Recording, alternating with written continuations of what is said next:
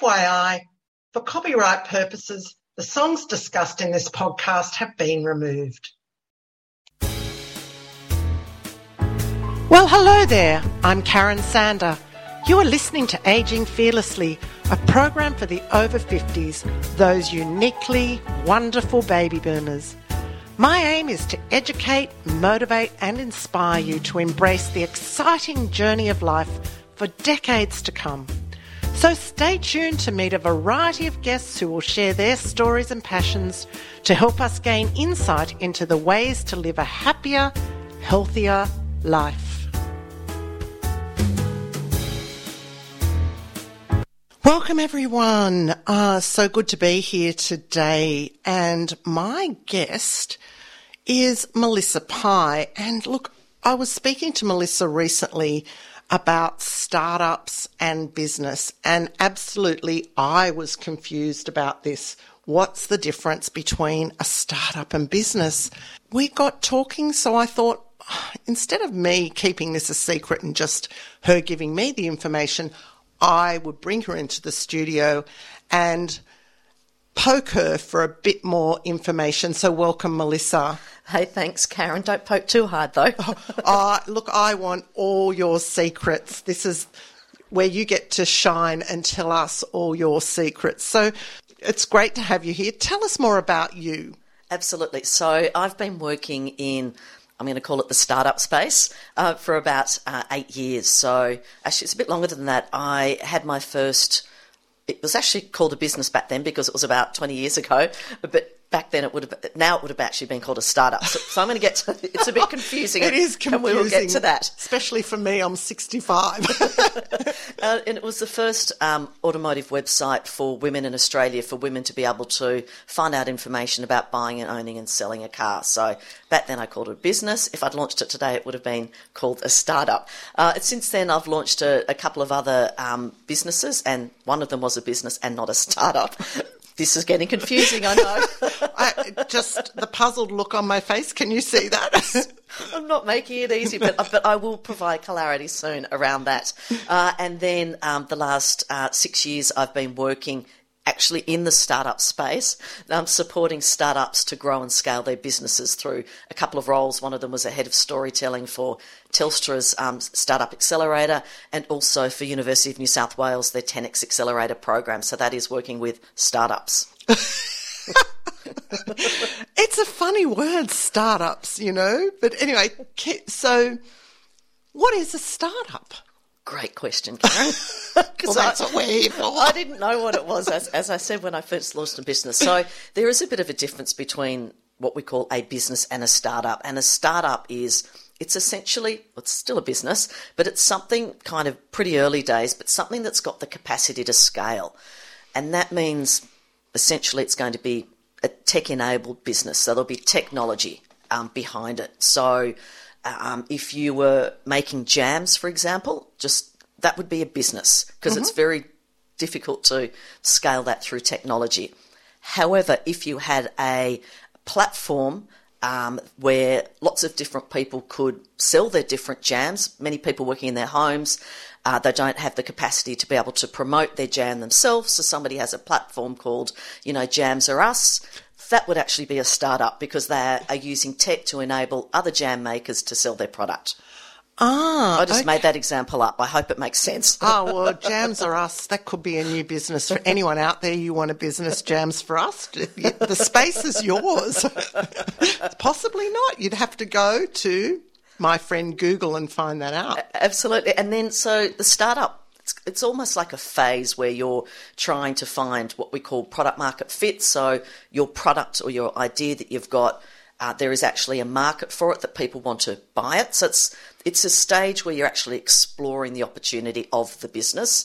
And then eventually it's actually called a scale up, because you've actually validated what you're doing.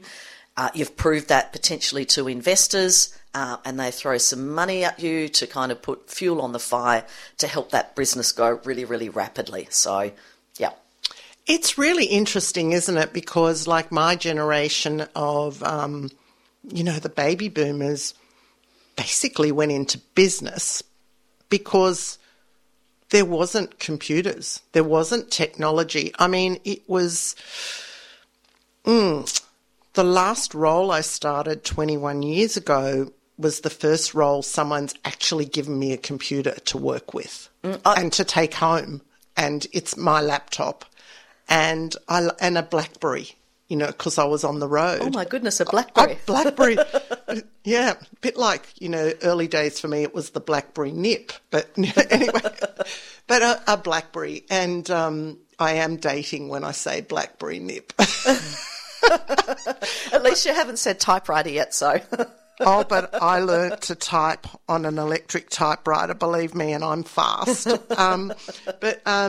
Yeah, so it's really interesting how that space has changed. And yet I think, and part of the reason I wanted to bring you in here is because a lot of baby boomers are actually getting into business and startups. They're having a go, throwing their jobs out and, you know, sort of exploring this world, which is why I really wanted you to come and explain to us what this world is all about. Fantastic. And you're absolutely right. We are seeing more people, I'm going to call them, 40 plus, 50 plus that are starting to enter into this space.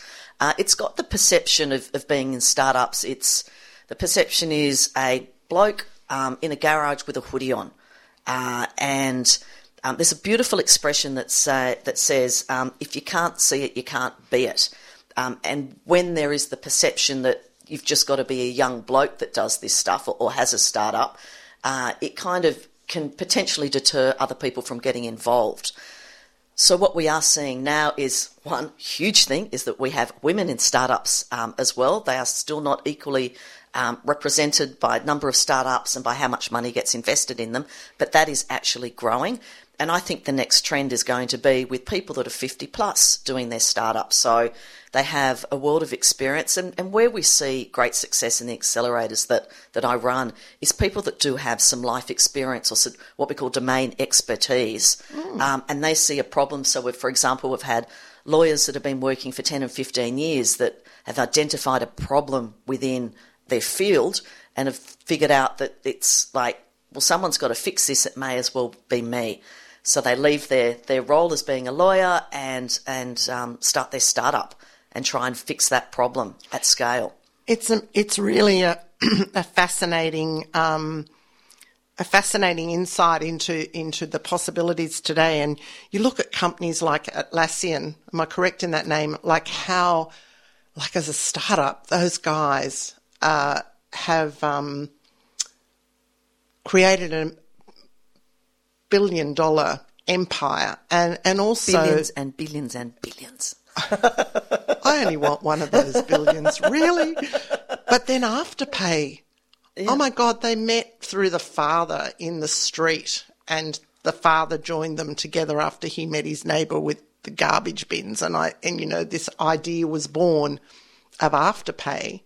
And I think, wow, anything really is possible. Absolutely. And it's really interesting where people start from with their idea. And a great example is Canva. So Canva, Melanie, Cameron and Carl, they started their business. They recognised a problem. When we talk about in the startup space, find a problem that's worth solving. So what's the problem and who's having the problem? And they found the problem was with, high school books when you leave year 12 books. Yep. Yeah, you get people's photos and there's a little bio and all bits and pieces that all gets collated together. That was a really expensive, difficult, time-consuming thing to do. So they developed some software or were able to digitise that opportunity. And that's how they actually started, was with high school books. And I can't remember what it's called, but it definitely wasn't called Canva. That's now been valued this year at $55 billion, incredibly successful, and they're in their 30s. And fantastic. she was a young woman because Canva's been around for a few years now. Yeah, I think it was 2013 that they launched. Yeah, because I've used Canva, and it's such an easy platform to use. Yep. You've just got to persevere those first few times to get the idea of how it all works. And, Bob's your uncle. You've got a product that you can actually put out for your marketing or whatever you want to do. It's amazing. Yeah, and that's kind of a couple more things on Canva. It's a really good example of finding a problem, and there was lots of people that wanted that problem solved. And what they did was what we call be able to iterate or pivot. So once you start something, you start learning more. And when you learn more, you find other opportunities. So it's actually grown to, a platform where you can, create your digital assets to use in social media. So your stills, but now they're going into video as well. So in all sorts of areas. So the second important thing is all about timing. Because if they developed that product 30 years ago, it would have gone nowhere because there wasn't social media where there's been this massive appetite for their product offering. So a couple of really good learnings about what Canva did as well. So are companies like Fiverr and Upworks, are they the same? Are they were they startups? Is that the same sort of thing? 100%, yeah, considered startups. And they're a tech kind of based business. So what they're able to do is kind of...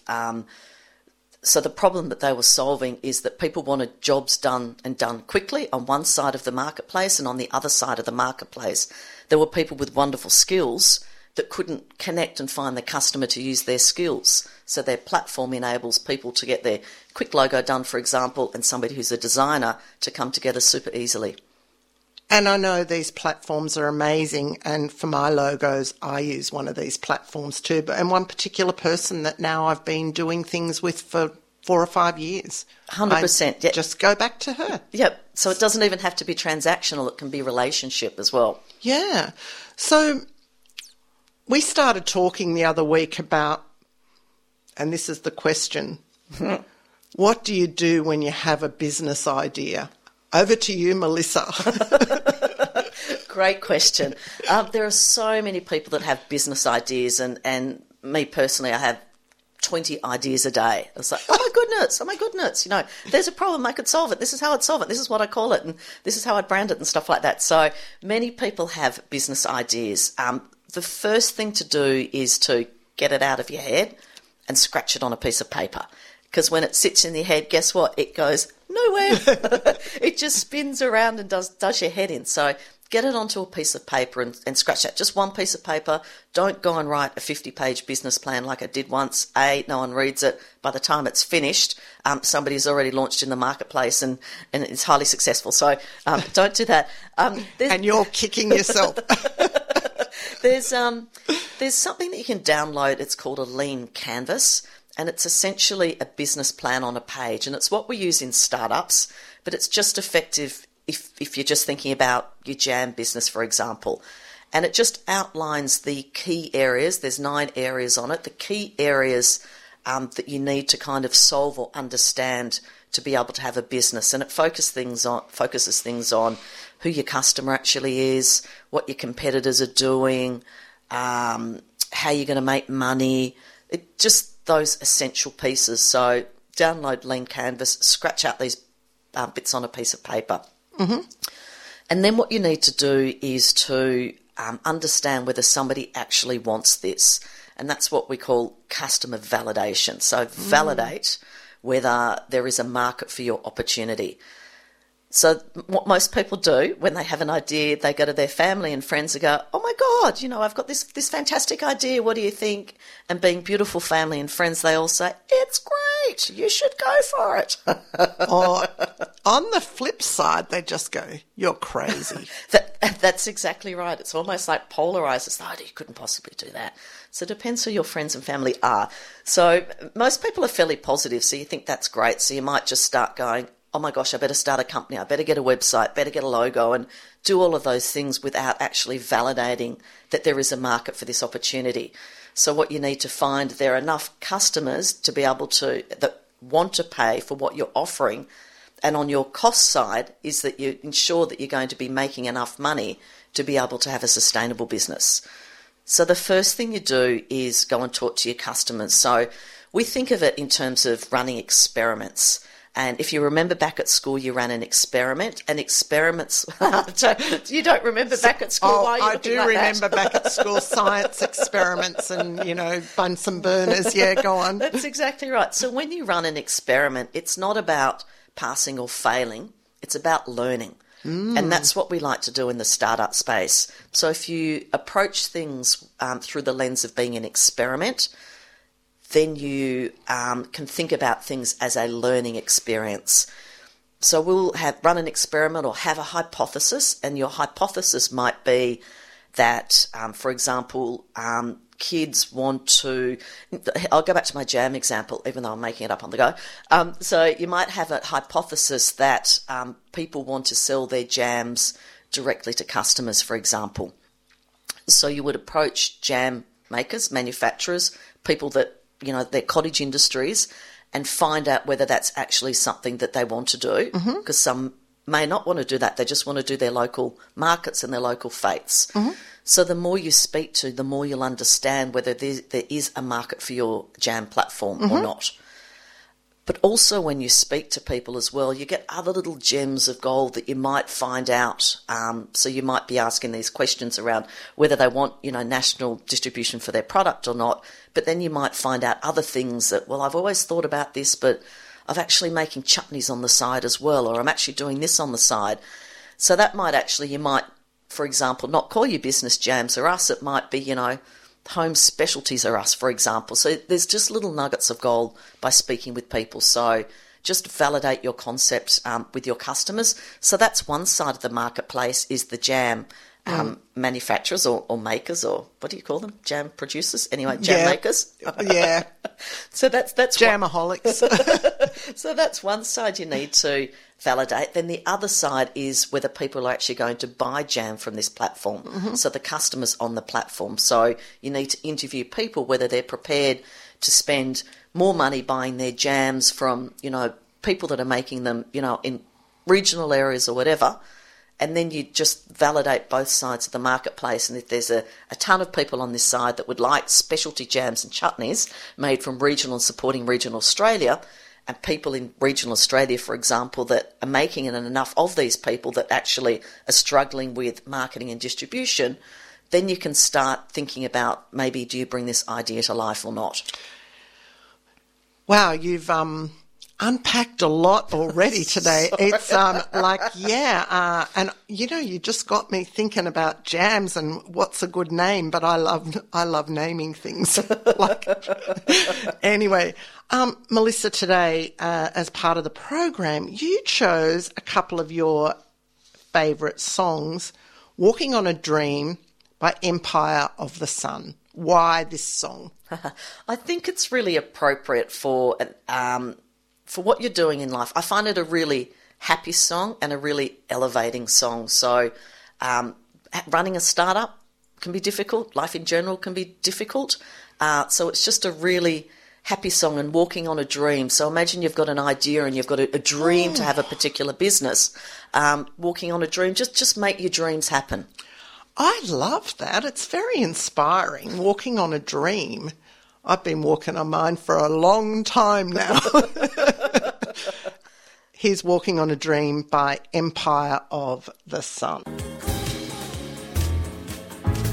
You are listening to Radio Northern Beaches 88.7 and 90.3, your community radio station.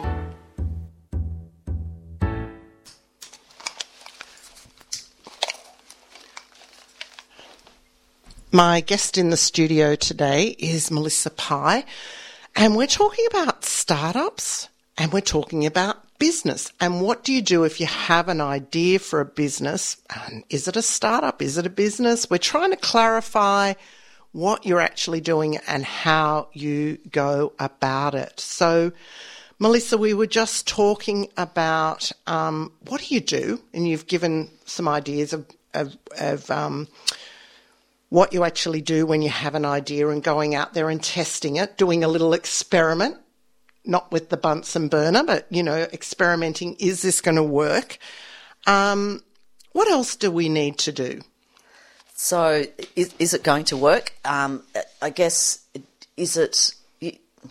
first thing to think about is what problem that you're solving and who you're solving it for.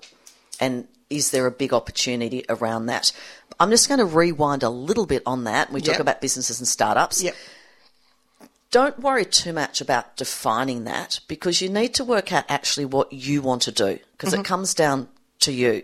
So there's not much point thinking about, oh, I need this and I need to scale it and do all of this stuff and have a startup, if that's not what you actually want to do either. So just come back to what you want to do, come back to the change that you'd like to see in the world, and something that you'd like to, that you're connected enough to it to have the persistence to be able to follow through with it. Because business is difficult. Running your own business is really hard. So whether it's a business or whether it's a startup, it doesn't really matter. It is hard. So you need to be able to be committed to it to take it into fruition and to turn it into a sustainable business as well. I think, when you've been in a paid job, career, job's a terrible word, isn't it? It's just it feels transactional, doesn't it? It feels like you're just going off there every day and to get paid, this is a job. No, let's just say when you've been in a paid career or a paid role, it's very different to when you actually get out into the real world and start to set up your own business. And how is that going to bring you an income? And then eventually perhaps have to support other people as well. That's exactly right. So we talked about a one-page business plan, the lean canvas. So that's the piece of paper that you can start figuring these things out as well. And at what point in time do you actually start paying yourself? So when you turn up to your paid career job thing, week 1, week 2, or week 4, some money lands in your bank account. You've only been there for a month and money lands in your bank account. When you're starting your own business, it probably won't be a month. It'll probably be a bit longer than that. And there are people that have worked for 2 years and not taking any money in as well. So you need to figure out how you can support yourself during that period as well. And like companies like Atlassian, we see them making billions and billions and billions, but they possibly went through quite a period of time of just turning up every day and figuring it out. Yep, pretty much. And you do hear the classic case of people working out of their parents' garage. And a lot of startups do start up in a garage because they convert the space, they set up their laptops, they set up a lounge that they can sleep in, set up a microwave to put the noodles in, and away they go, because you're not earning anything, so you've got to just live as cheaply as possible. And how much money do you need to get going? Depends on what you're doing as well. That word depends. You will hear the word all the time, depends. Depends. It depends. You know what depends are? No, I'm not even going to go there, but a lot of people that are aging know what depends are. Sorry, Is that the wrong word? I can't help myself. In startup space, we use the word depends. So maybe we need to change it to be more inclusive. I'm not quite sure. But anyway, now I've even forgot the question. Oh, how much money? How much This money? is serious, folks. We are talking. I just get sidetracked. So how much money do you need? There we go. It depends. How long is a piece of string? That's it. That's exactly right. So you're probably going to need to have a website. So you're going to need to register a domain name. I don't know, $10 a year, whatever. You can get them pretty cheaply these days. You'll need to host it. That might be $100 a year, for example. You can jump on. There's plenty of websites that you can start. So jump onto Wix or Squarespace or Weebly or WordPress, or Squarespace is a really easy one, actually. My latest one's on Squarespace. So it's super easy. So for $25 a month, probably includes hosting and stuff on one of those platforms. So you'll need, at least, if you're going to have a website, at least $25 a month. With things like Squarespace, so wherever you can save money to start with. So rather than outsourcing somebody at $150 an hour to do your website for you, unless you've got lots of cash, but I get back to my lean canvas example. So we use the word lean a lot in startups, and that just means doing as much as you can for as very, very little money as you can. So that's the mindset that we have in the startup space, because generally you don't actually have much money. if you have been working for a while and you've paid off your mortgage and got a pot of money sitting there that you can play with, you might be in a position to be able to pay for people. But I strongly encourage you to think as leanly as possible with what you do, especially when you're still trying to validate your idea, because it'd be really easy to throw away 50, 20 grand and actually have nothing to show for it, because what you've worked out is nobody's really interested in buying your jam online. So I'd highly encourage you to look at things through that lens, that lens of being lean. Yeah. So back to the question about how much money do you need? Yeah. And how long's a piece of string? Eventually down the track, you'll probably you might set up a partnership or a sole trader, or if you set up a company, for example, it'll cost you $600-700 to set up the company, and then you could have up to $2,000 a year in accounting fees. There'll be some legal fees with ASIC, $400-500 a year or something like that. So I think any venture that you're going into, you'd like to start with, have 10, 15, 20 grand kind of in the kitty to get going. Yeah. For that, to register a trademark is about $600-700 to register a trademark. So Jams or Us or whatever, Jams and Don't Get Yourself in a Pickle by Jams from Us, something like that. But yeah, so you definitely do need some money. I set up a trademark for Aging Fearlessly, and, setting up a trademark, there's like about 45 different classes once you start looking at the trademark. You're only setting it up under some, because each one is different. So, I've learnt a lot, and I've gone, in some cases, nowhere, and it's a long learning curve, setting yourself up. 100%. And the thing is with, how people say, it's nothing personal, it's just business. That line that people have thrown around for years. Having your own business or startup business is the most personal thing that you can do, and is a really personal journey, because you learn about how far you can stretch yourself. You find out where your boundaries are. And for someone like me, and for many people that I work with, your boundaries are a lot further than what you actually thought they were. So you learn a lot about yourself, you learn a lot about business, you learn about, how to register a trademark, how to run a radio program, how to run, beautiful community events like Story Room. Like if somebody, Karen, for example, somebody said to you 10 years ago, you would come up with this beautiful concept where you bring a community together on a really authentic level, no, I don't do that. I'm out on the road and I'm selling stuff, and So you just find out that you have so much more in you than what you ever thought that you possibly could have. I think personal growth, and I'm going to use the term I use a lot, lifelong learning. It's all just about learning and personal growth. And in a lot of cases, and I take myself for example, I wouldn't be the person I am today if I hadn't gone down this track. And it's not about the dollars you make, because I'm not making dollars really in terms of, God, I'd love to be an Atlassian. But dream on. Walking on a dream. What is it? Dreamer. But, it's about your own personal success and what you see as success. And other people look at your success. They see your success differently. Sometimes you might look at yourself and think, well, I haven't achieved what I really wanted. But what's your measure of success? I think that's important. And to me, a lot of the measure is growth and personal growth, and that I've stepped out of my comfort zone, which when you do something like this, you have to step out. 100%. And it's, I like this expression, where there's pain, there's gain. Where there's pain, there's growth. And having your own business is a difficult road to take, because there are setbacks all along the way, which is kind of, bit painful. Sometimes your ego can be bruised, although ego should be out of the equation when it comes to a business. But it's difficult, but you do learn from those painful experiences. That's where the growth actually happens. I think, you just said about setbacks and, it might be 2 steps forward, 1 step back all the time. And it's like a waltz.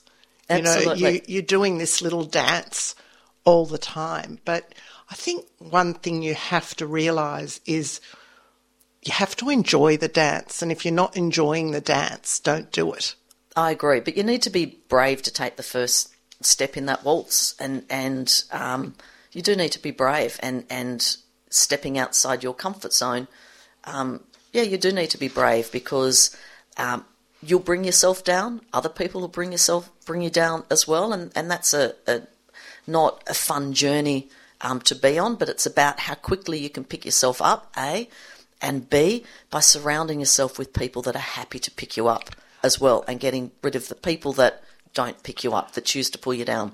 I want to go to another song, but I've just written down a question for after this song, and you just alluded to it now. I'm intrigued. Under Pressure, David Bowie and Queen, and both of them together. This is a wonderful song. Why? I even know the answer to this. You don't have to tell me. Go on. Why have I chosen this one? That just flowed in beautifully with what we were talking about, pushing yourself outside your comfort zone and being uncomfortable and being, under pressure. So a couple of reasons for this song. It's one of my favourite songs in the whole wide world. When you are in your own business, you could probably feel more pressure than what you'd ever feel by being employed with someone. And you do feel pressure being employed, but you feel incredible pressure when you're running your own business because actually you don't know how to put food on the table in the next month or how to pay somebody else's salaries, not even your own salary, but the staff that you love and adore. How the hell are you going to pay their salary in the next couple of weeks? And the other reason why I love it is in the startup space, collaboration is huge, and collaboration is the key to everything in the world. So you can be competitive or you can be collaborative. Choose to be collaborative because you can make magic happen, and that's what David Bowie and Queen did in this song. They made magic happen. It's amazing, an amazing song, this one, Under Pressure. Welcome back to 88.7 and 90.3, your community radio station. You are listening to Aging Fearlessly with Karen. Please go to Facebook and like the page Aging Fearlessly. Welcome back to the studio. I have Melissa Pye in the studio today, and we are talking about startups and business, and we're going through all the things you need to do if you have an idea, like you want to make jams and market them to the world, which is Melissa's little example for today. But Melissa, I wanted to talk about the naysayers, because you're always going to get people out there that go, why are you doing this? 100%. You'll get the people that kind of support you just because they love you, and that support is great, but not always good in terms of sometimes you're on the wrong track and they'll tell you you're still great, which is not really good, so you continue on that wrong track. But then you do get, in Australia, it's quite different in startups. We do have the tall poppy syndrome, where in Australia people drag you down. Very different in other parts of the world, and what I've experienced in the US is that a rising tide lifts all ships, and I think that's a beautiful expression as well, and I'd love to see more of that kind of into the Australian culture. It's just not quite there, there yet. So there are a lot of naysayers, and as soon as you start doing well, someone will drag you down or pull you down. And it's really easy these days for people to be able to do that. Randos and strangers will do it in Facebook groups. They'll tear people down and stuff. So I think just accept that they are going to be there. But the most important people to listen to are really your customers, the customers that you're selling your product and service to, and also the people who you work with. They're the most important people to listen to. So you are going to get that negative stuff. If the negative stuff is, however, coming from your customers, listen to them. Listen to what they're saying. How can you make it more positive? What are they looking for? Because if it's negative for them, they're not going to buy your products and services. Yeah, I think you just said the most important thing there.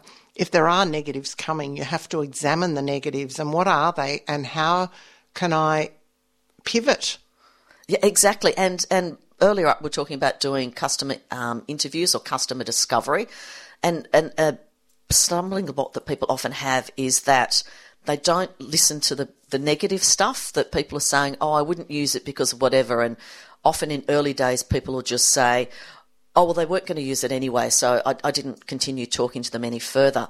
It's just as important to listen to the positive as the negative about your product, because there are a lot of learnings in that. So if somebody says, I would never buy my jam from there, well, why wouldn't you buy your jam from an online website? Or because I can't trust the quality. How do I know if it's, the quality is there or if it's a safe product? And what you'll find, if lots of people have got concerns about not buying a jam from a website because they're unsure about the quality of the product, maybe you need to put that into your communication, and your communication is all of our jam, providers on our website are quality assured this, this and this. So within that, there was an actual learning. Yeah, I think, the learning is, and this is a long-term learning, and all the learning does is make your product better, or your learning can highlight to you that maybe this isn't the right product. Yeah, right. It helps you with your product that you're producing, but also your messaging, so your visual messaging, the language that you use, your tone of voice that you use as well. It can all help with that as well. What about setting goals? Yes. Well, I do a vision board every year. There's an overall goal for where I want to be, and I examine it at the end of the year. And a lot of people talk about setting goals. How important are goals? 1,000,000% important. I don't even know if that exists as an expression. They are super important, because how can you measure your own success if you don't have a goal or a metric? Mm-hmm. So how do you know? So with your vision board, you may have wanted to do X amount of podcasts this year, or you may have wanted to travel these particular places. At the end of the year, you'll be able to look back and be able to measure your success based on what you set up to actually do. So definitely you need to have metrics, and it's one of the most important things that we do when we bring our startups into our accelerator. Before we start our accelerator program, we set up metrics of what they want to achieve in the 10-week accelerator program. Where do you see yourself in the next 10 weeks? What do you want to achieve? And having metrics associated with it. So rather than something like, being the best, whatever, possible, well, what does that actually mean? Bring that down into a metric. And it might be being revenue increased by 100%. It might be number of customers has doubled to 200 customers. So having a metric associated with it, using the SMART goals, for example. And SMART goals, I'm going to drill you on these. What are your SMART goals?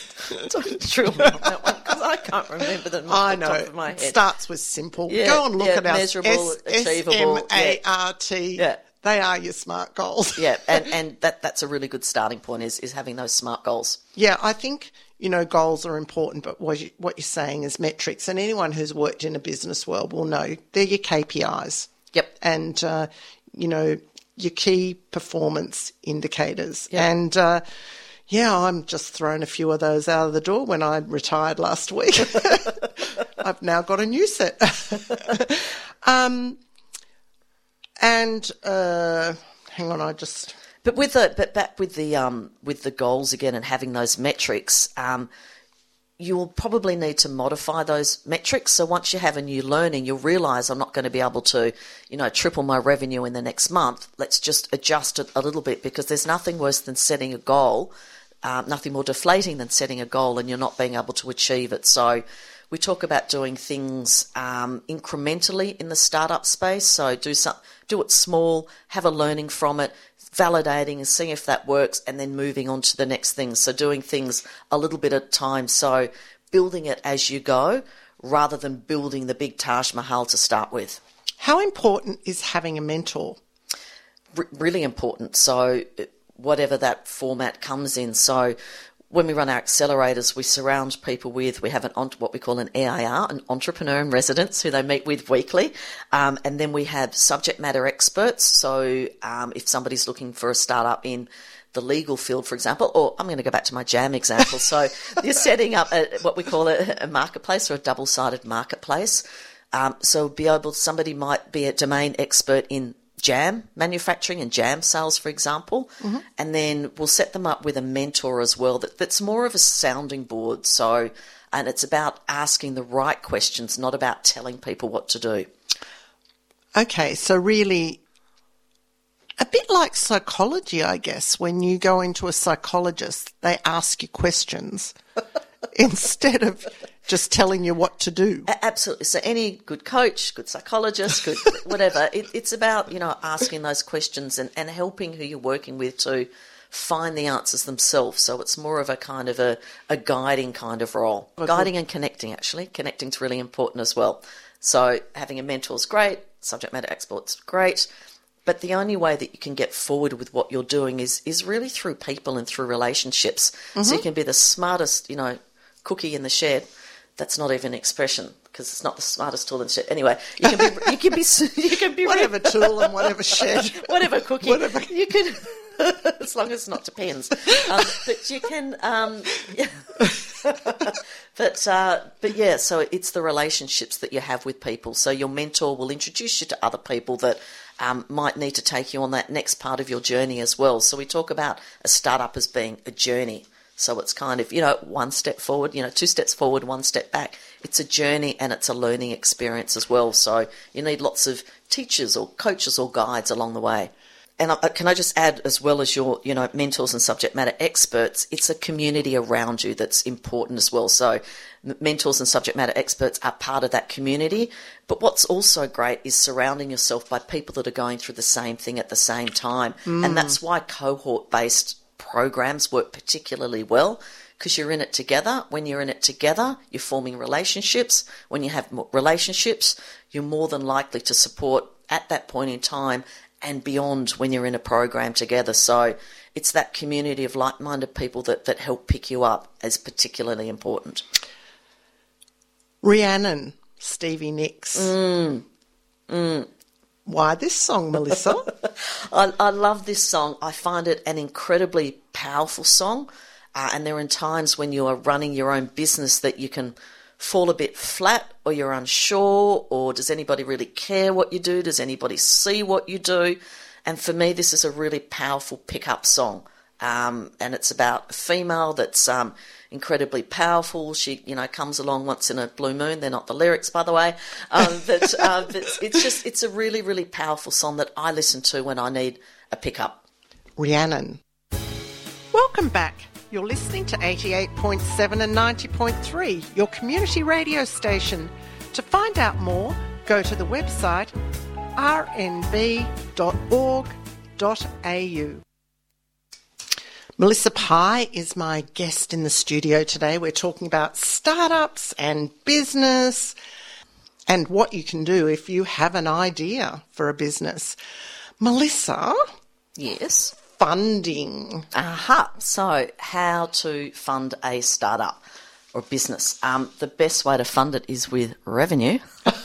Money. Get your customers to be paying for what you offer as quickly as you can.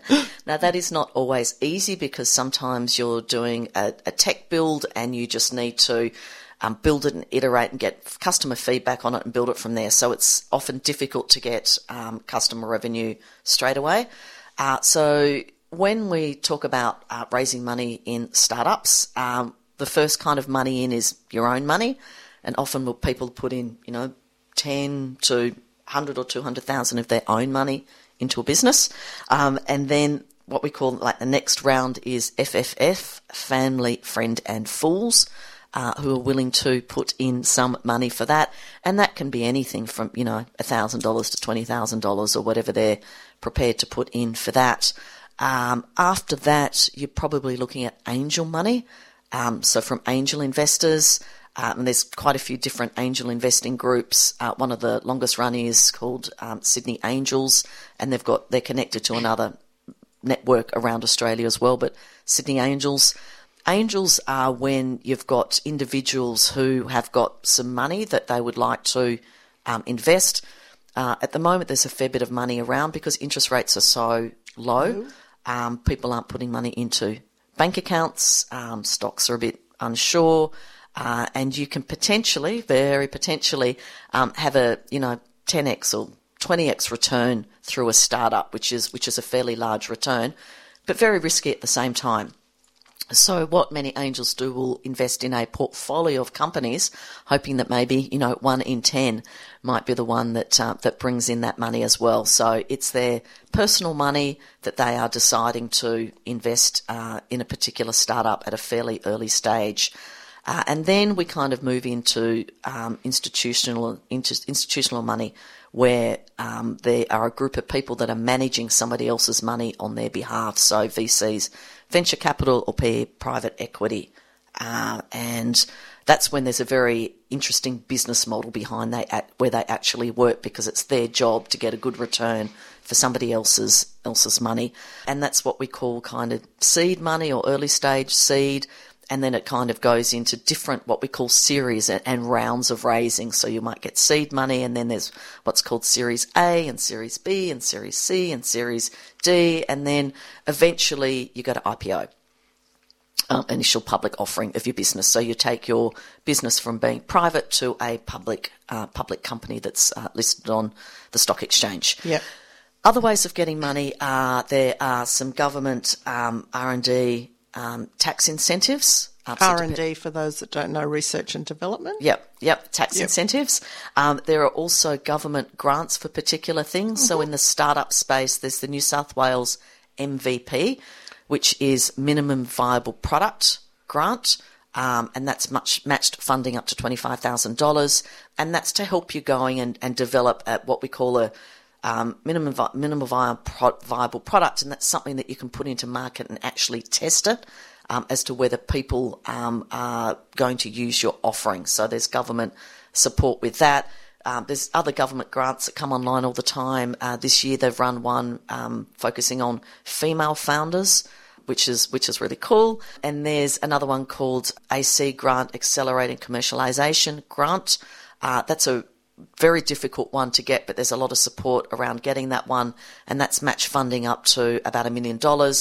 And that's based on, there needs to be a real novelty factor in the technology that you're developing for that. So there's different ways that you can get money, but we always say it's good to actually have, customer revenue, because once you start taking somebody else's money, they start having ownership of your business as well. Yeah. And each round where you raise money, you start diluting how much you have in the actual business as well. So there's a lot of research for people to do if they're looking at funding, and I guess having a mentor helps to keep you on track and to get to the point where you are going to look at raising some funds. Well, Melissa, today, 3 takeaways that you have for us. 100%. So the first thing is to validate your idea with potential customers. So before you spend a single cent or get that logo design or get that URL or get that website up, which so many people do because they just get so excited, they just want to bring it to life, you need to validate that idea with your customers. Don't talk to one person, don't talk to 2 people, don't talk to 3 people, don't talk to 4 people. Speak with as many people as you can possible. Do 20 or 30 or 40 interviews. And back to the jam example, you need to interview that many people on your jam manufacturer side and that many people on your jam purchasing side, so your customers as well. So really, really understand what they're looking for. And there's nuggets of gold in that information that they provide you. Make sure that you document those conversations and then have a look at those notes on the conversations and start joining the dots.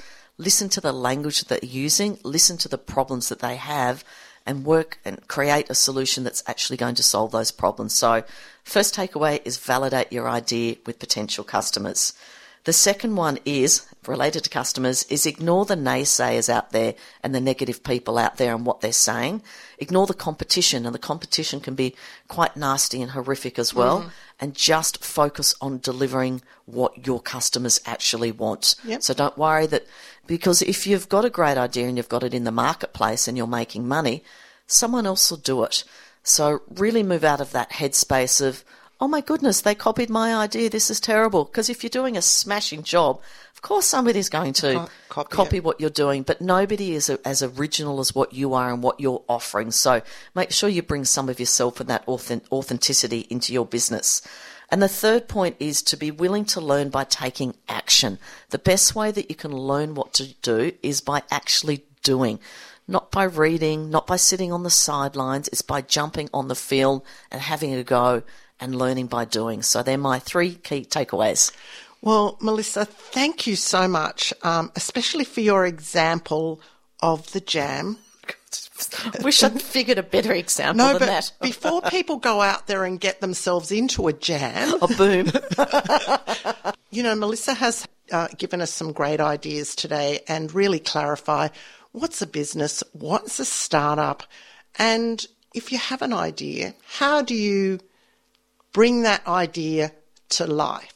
So thank you so much for all your insights today and the fun and your great choice of songs and for dancing in the studio while those songs were playing.